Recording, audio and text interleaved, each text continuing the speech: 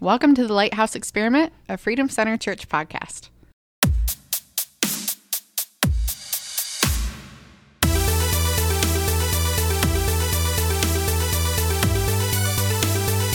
So, episode 3, the Lighthouse Experiment is back, a Freedom Center Church ministry, and we're hoping to get folks that aren't first responders or veterans to walk alongside with us, pour their experiences and their hearts into this ministry with us.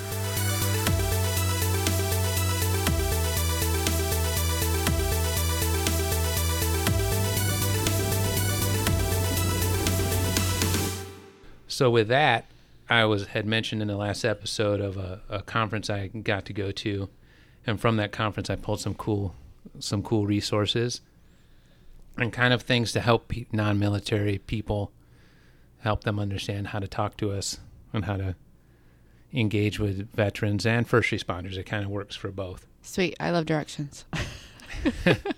So this is called The 15 Things Veterans Want You to Know. And we're going to share the link. The website is called Psych Armor. Yeah, I'll put it in the description. We'll share it. So obviously this one is going to seem pretty lame, but a good starting point is, did you serve in the military? And kind of a sidebar, if you're talking to someone that's a veteran, you don't really have to ask that. Now that I said it out loud. Anyway, all right. Well, I mean, there is no conversation if the answer is no. I mean, right. Move on to a different topic. So Right. That's true. It is an but important if it's, qualifier. It just, right. But it has been fun. There's been people that I didn't realize were veterans. Oh, that's true. And I've known them for a little bit. And then like, oh, I didn't realize that about you. So, all right. So we'll go through some of these. We don't have to hit all of them. We'll just the most important ones. First one is ask which branch, because there's not, everybody's not a soldier. And a lot of times we're all lumped in as soldiers. And that's, if Right. you didn't know, that's cool. But you have the Army, you have the Navy, the Air Force, Marines, and the Coast Guard. Each one's its own thing, their own mission, their own subculture. You know, the Coast Guard actually does a ton of homeland security. Right. The oldest branch of the military. The oldest branch, that's true, and the most active. They are the most operational. True story. Yep. All my Army brothers right now. Are like, no! I can feel them staring. Oh, yeah. I can feel it. My neck's burning. Cutter Revenue Service, oldest branch of the United States of America's military. The reserves are also part of the military. So each branch has a reserve like division, and what that is folks that are civilians and also soldiers, Marines, airmen. Yeah, that's something I Living didn't the know. best of both worlds. Yeah. I was one that I thought reserves was just for Did you the know Army. that if you're in the reserves and you get deployed, your employer is obligated to hold a job? People get that mixed up and think your same job, but they have to offer a job to you when you get back. Okay. Soldiers and That's Salaries cool. Relief Act of So reserves is 1906 or something Yeah. like that. yeah. So reserves are for folks that want to be prepared to serve, but are kind of doing not their necessarily one They go day-to-day through right pretty now. much the same training. They do Yeah. the boot camp, and they go to whatever their A school or advanced school that any other enlisted person would go Yep. through. Okay. And then they come and they belong to whatever state they live in, or whatever section or region of that state. Sweet.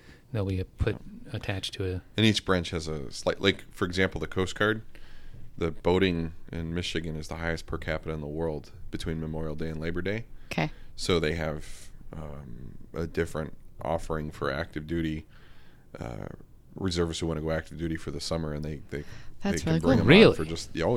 That's Yeah, pretty cool. So you can. Wow. Yeah, they add a significant amount of manpower with the reserve component for those months. And in the wintertime in the Great Lakes area, what do ice rescue, Right. that type of thing. So you're not nearly as busy, but the boating population is one of the highest in the world per capita. It's Sick. like right along the Detroit River, and then pretty much from like the Grand Haven area down Yeah. to Chicago and Milwaukee. That's awesome. So number 3, not everyone in the military is infantry. So ask, what did you do, or what was your job? That's a good question. There's hundreds of jobs. There's actually musicians, doctors, cooks, drivers, Pastors, like pastors, the clergy, chaplains. and stuff. Chaplains, yeah. Yeah, all stuff. Every one of them vital to the mission, but just not everybody is. That's cool. Like they'll tell you, depending on what branch you're in, that everybody, like in the Marines, everyone's a rifleman. In the Army, everyone's a soldier. You have that first line thing is you're a war fighter, if that's what the task at hand is. But there's so many other things to make all the branches function. Yeah. That's good. That's good. Always on duty. That's a big one too. Number 5 was always on duty. When you're like the active duty folks, they're always, you can always be called back. That actually happened to me once. I was on leave here in Michigan, and my unit got deployed, so I had to go back. I had just got here. Yeah. Right. I was on 30 days leave and got here in about 30 hours into my 30 days leave. They're like, you got to come back. We're shipping out. Friends from college, they had to reschedule their wedding. Oh, so they got married at the courthouse with family out in California before he deployed, and then when he was coming home, she was planning everything for the actual all family and friends being there, and they had to reschedule everything twice. Mm-hmm. And then finally she was just like, screw it, we're doing a reception at some point when he gets home, because they lost so much money in paying deposits and stuff and getting stuff screwed up because he didn't go home when they thought he was going to get home. So that's tough. This is a big one. This is obvious, but all military folks, all of us, we take pride in our conduct and our appearance and our fitness. It's just a standard that doesn't go away. You hold yourself to it. Yeah. Yeah, I can, especially at work, you can tell who the veteran is and what branch they were in, usually after about 10 minutes of watching them. Oh, yeah. Nick's work, they have a high hiring of, I believe it's Marines, mm-hmm. and a whole section of their workforce. There's a whole department that's it's 70% veteran. And he's like, you can totally tell, but they're they work hard, they get their job. It's just, he's like, it's really cool to work with that department and that dynamic, because they do what they say they're going to do, and they follow through. Yeah, it's awesome. When I first transitioned out, one of the hardest parts was getting a civilian job. And it was terrible. It was a little factory door making place in Tacoma, Washington. And I can remember the shop foreman coming around and saying, well, you got to stay for an hour, hour overtime. And I had no concept. So I was asking the dude who trained me, I'm like, what is that? What's overtime? I don't understand. Because I was used to, my only real job ever was the military, and you just are right. You're working 110 hours a week. You're just working. And they tell you to go to sleep. That's when you go to sleep. That's when it's done. Yeah. But all these guys were super mad. I was like, what? And he explained what overtime was. Right? I'm like, you're going to pay me more? Sweet. This is amazing. I'll take another, please. Yeah, right. I'll take more overtime. So, I can see that, because I feel like, I don't know how to say it. The older generation of veterans, sometimes it can be perceived that they're just really hard on. I think there's naturally sometimes the older generation kind of looks at the younger generation and is like, come on, you can do better type thing. But that's part of the culture. I mean, that's what makes you successful at the mission, is never pushing or never giving up on it. Right. And absolutely. Part of, it's not so much that the older generation's harassing the younger generation. It's that the men, well, all men and women, but, yeah. The older generation is primarily men. They knew what it took to help them, one, be successful at their mission, right. But two, develop into the men and women they perceive themselves to be. And by harassing the younger generation, they're helping to instill the same thing, those values, right. Honor, absolutely, sense of duty.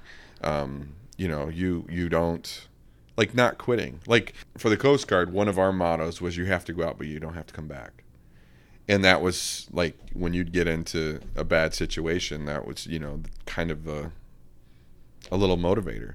That still sticks for me. I've been out for 22 years. Right. Yeah. And quitting is not something that, it's harder to not quit. I'm saying that backwards. And quitting's not easy, put it that way. Because of that's so ingrained in you that you just you'll die before you stop. Right. But I think sometimes, though, that it's not said that eloquently. Right. And I think that each generation has its own way in which they kind of do life and see life and speak. And so I think from a community standpoint, like from like where I'm coming from, I think that's really helpful to understand veterans better, so that when you do have those engagements, you can see that it's they're encouraging you to raise you up higher, not necessarily to be like, you're lazy and stupid. It's no, I'm calling you higher because you're capable of more. Right. Yeah. You know, Well, so that and when the brotherhood we speak of, if I'm gonna, if Jim and I were in the same branch and served together, and for him to put his trust in me and mine in him, that I'm gonna keep him alive and he's gonna keep me alive. Yeah. I gotta know he can take a little bit of razzing. Yeah. So that's where a lot of the hazing rituals come from. It's a rite of passage, and it's not from the participants. It's not typically viewed as, oh, they're so mean to me and this is horrible and why is everybody harassing me? It's, I endured and now I'm in. Yeah. And there's that bond that, when you get into those bad situations, you're gonna see it through together. Cool. Whereas out of that environment, if I say something, well, that's mean and it hurt their feelings, you shouldn't say that. Well, I'm trying to forge character in them. Yeah. So it's a very different All right. perspective there. To keep us on track here a little bit, number 7 was, we did not all kill someone. And those people who have don't want to talk about it. So please don't ask. And that's important, I think, also for our first responders. Mm-hmm. Just don't ask what our worst call was. You really don't want to hear about the you really details don't want to hear of anyway, either. But and if you do build that trust and have that relationship first. If I will share that, if once that trust is established in people, I'll talk about it. But and a reason, right? It's not for entertainment. Entertainment at a dinner party is like, you don't want to hear my grossest story because you ain't gonna finish dinner. We don't all have PTSD. Some people do, but some people, it's just not everybody. And right now we're in a culture, that's the misconception, is anytime anyone's seen stress, all of a sudden they have post-traumatic stress disorder, and that's just not. Right. Well, there's a balance between bringing awareness to something so that people aren't like struggling on the side alone, but also, Yep. And that's good, because that puts us, number 10 here, it says it's really hard for us to ask for help. You have to look at the military and first responder culture, right? It's mission oriented. Right. It's saving other people oriented. It's a task to go do something. Not like the idea isn't, hey, I'm going to go be heroic, right? But the idea is we have a mission to accomplish, and our job, what we're created for and what we're called to, is to help. Right. So I'm not going to cast that perceived weakness on myself by asking for help. Well, and there's the culture too. If your sergeant or your chief comes to you and gives you a task that's harder than you think it should be, in the military, that means they trust you to get it done, and you're not going to fail. Yeah. And we don't. You ask for help, you're saying, I can't do this myself, like you wanted me to, and I'm, Well, in the nature, giving up a certain amount of confidence that you have in me. Well, in the nature of like seeing what you guys do, I had a conversation with Sarah Kern one time about like, I'd be afraid of showing up and not knowing what to do. And she flipped that around. It was really cool, her response. She's like, well, I just figure that if I show up, I can do something. All right. Right. And so I applaud those that are willing to run in and do something. Right. And you have that training and stuff, and there are going to be things that you're not 100% sure what to do, but you're going to start running through that protocol and stuff. Mm-hmm. And that's probably a big part of why you see that well, I'm not going to quit, because you can only effectively do one good thing or one thing at a time well. So it's just getting in and finding that one thing and knocking that out and then doing the next thing. But out of that, I can see where, if you're expected to do something, you're expected to go in and make things happen. It can be hard to turn that off and then, make sure that you're getting the help and stuff. And it may look different for you. It might be intentional counseling with a counselor. It might be finding community. It might be, there are a lot of different resources out there, but well, and some of it you don't want to turn off. Like you were saying earlier, people work different. There's certain things that, when we've asked people, there's positive things they take from it. I mean, it's not healthy to push myself to exhaustion in everything I do, but to know that if the proverbial fertilizer hits the fan, I'm not quitting. Right. I'll breathe my last before I'm done. Yeah. And to have that, and you'd say the same thing, Jim, and I think any veteran you would ask would probably say the same. That's a positive. That's an incredible strength. Yeah. You know. Yep. And that goes right into this next one. It says military service changes us permanently. Yep. So it's a culture, you know, it has its own standards and traditions, its stigma, but it's just something, you know, Pastor Jim has said before, like we swear an oath, but we don't unswear it.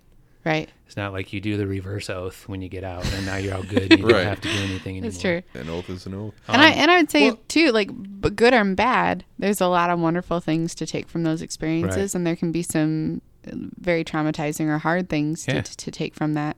And I think that's, as Christians, you know, there's the verse that says, "Be you transformed by the renewing of your mind." And so whatever we've gone through in our own experiences, to allow the Lordship of Christ to have his you know, total authority over that. So whatever you've gone through, to let him have his hand in and keep walking you through that. This one here, number 12, was pretty cool too. It says, we differ with how much we identify with the military after service. So some people... Read that one more time. It says, we I'm trying to process that. We differ with how much we identify with the military after we serve, like after we're out. Oh, yeah. It's so different for everybody. It's different for everybody. Some dudes that they will identify as a veteran first and foremost, above all things, and everything stems from that. And some people, like I did my deal and it was awesome and good memories, and that's that. Yeah, and I'm probably more in that latter category, because to me it's like I did my thing and learned a lot, and there's certain parts of it I carry over, like the lessons learned and the memories and things like that, but I for me personally, I'm not real comfortable walking around with, you know, I'm a veteran type of stuff all over, because you should judge me by who I am today, not who I was 22 years ago. That's also fair. Too, you know, for us, you know I can speak for myself specifically in the era that I served in. There wasn't a lot going on. It's not like this generation now who's completely defined by a war on terror that, you know, like what are we looking at, 18-year war now, something like that, 17 years? Yeah, and the veterans now, like, compared to, like, my time or when you were in, it's a different type of stress that they're dealing with. Right, it's completely different. Times have changed, culture's changed. And this is a good one, too. This one was, our families serve with us. It's challenging moving, and then deployments impact everybody in the family. Yep. You know, new schools, all that stuff. You know, and when you're active duty, I would say, just from having friends that are still in, it's awesome, because there's someone whose job it is to be that liaison. Cool. It's usually that soldier, or what I'm just speaking Army lingo here, that soldier and that soldier's wife are working as a couple, and a new couple's coming, and they're in charge of getting them integrated, getting them into housing and all that stuff. But then too, just like when the soldier gets out, now that Army wife doesn't have those Army wives anymore. Right. It's gone for everybody. And the bond with those Army wives are different than it is with everybody else. Yep. Right. You don't have that core thing holding you together. And the stressors, the day-to-day, like one thing that came to my mind is we had different readiness standards. So even if I had time off, liberty, and wasn't at work, depending on our readiness status, I was limited to how far I could go from the base. Oh yeah, we had same. And it's like, you know, some 30-day leave and Jim flies off to Hawaii. On the internet. Next thing you know, you can't go more than 20 minutes from the base when my apartment's 30 minutes. You know, people would have to face those kind of issues. Or, you know, you had plans. Maybe you were going to a friend's wedding or something. Now you can't go without getting special permission from your command. Right. You know, just those extra stressors. The next one is, we would die for each other and for our country. Yep. And the big thing is, like Jason touched on earlier, and we've heard from our pastor, from Pastor Jim a lot, is it's really the fight is for the guy on our left and our right. You know, the perception is for freedom and all that stuff, and that's cool to keep the country and keep our civilians engaged, but really we're fighting for each other and making sure everybody comes home. And then the last one is that we made this sacrifice for one reason, and that's to serve something greater than ourselves. You know, it's for the honor, duty, commitment piece, but really it's We're just called to something greater. And one little, as a last tidbit before we wrapped up, just maybe I'll do the research and we can do a whole episode on it. But something I learned throughout this week at that conference was the post-traumatic stress that women veterans face is absurd, the stuff that's not reported. And they have a whole different category. They have they call it like military sexual trauma, just the comments and the comments, the forced stuff. Do you want to make rank? You want me to not chapter you out of the military? Just all sorts of things and stuff that goes unreported. Tons of stuff. And now, women make up a huge percentage of the military. I think we just recently in the Army, we had the first single mom female get tabbed out as a Ranger. She made it. She qualified. She's a tabbed, qualified U.S. Army Ranger. Wow. As a single mom. And freaking good. Like really, really good. Like if I was a soldier still, reading her stats and the stuff she can do, yeah, I'd want to be fighting. She's a captain, so I would follow her. Yeah, there'd be some interesting. That's something to find out, like in and of itself, to be a single mom and live that life, right, successfully, and flourish, but also to go to to be an officer on top of that. Oh my goodness gracious! But that's a big deal. So anyway, these are just some tips. Just some things you can hear. We can, Ashley will post that link along with this episode so you can get to that website and maybe print it off, have it. Just good information for our community, our civilian folks to understand. Get a little better idea of how we be as veterans. Super helpful. Thanks. Yep. I think that's it. As always, we're on Instagram, Facebook. I do sometimes post on Twitter. One every 13 or 14 posts I'll also put on Twitter because I forget about it. It's all right. Whatever. All right. See you next time.